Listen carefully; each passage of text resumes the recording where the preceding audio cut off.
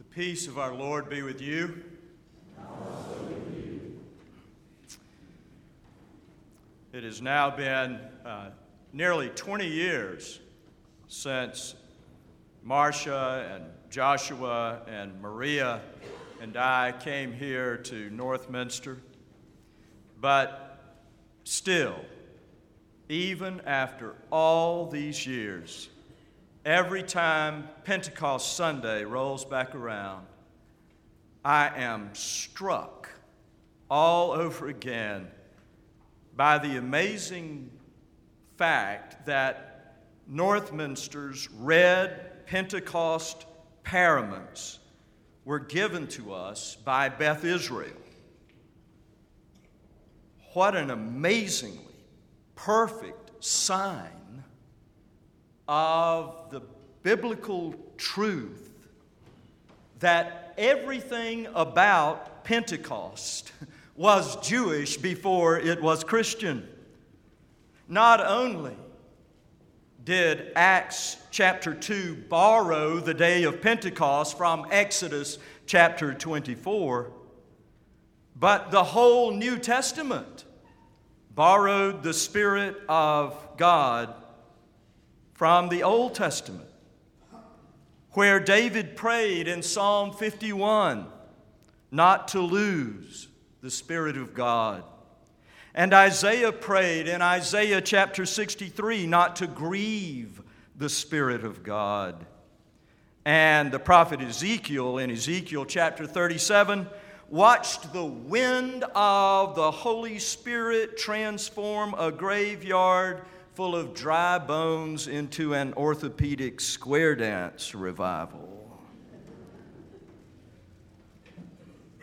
Across 20 Christian centuries, we have made an industry out of making the Holy Spirit more complicated than the Holy Spirit actually is.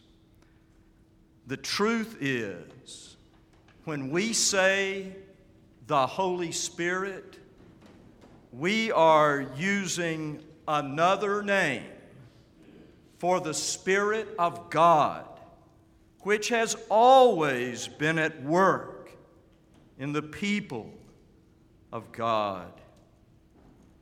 The Holy Spirit is the Spirit of God present with us, speaking to us, and working through us.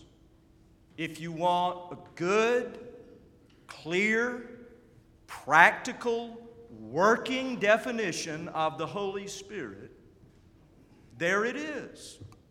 The Holy Spirit is the Spirit of God, present with us, speaking to us, and working through us. And the more prayerfully and intentionally we stay open to the nudges and whispers of the Holy Spirit, the more fully the Spirit of God will transform our lives. Several years ago, maybe 7 or 8, I was at the ballroom at the Hilton Hotel on County Line Road, attending one of those very large annual Institute for Interfaith Dialogue dinners. And at some point in the program, a man who was then in his 80s, not a minister, a layman from Fondren Presbyterian Church, made his way to the podium to offer a word of greeting. Because I knew so much about his life, as I watched him walk to the podium just to offer a couple of sentences, found myself thinking, there is a person in whom the human spirit and the Holy Spirit have become so fully integrated that you actually cannot tell where one ends and the other begins. And in the very next breath,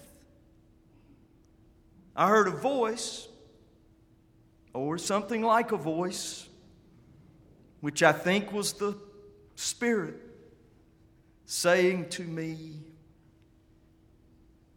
if that person can be that way, then so can you, if you choose to.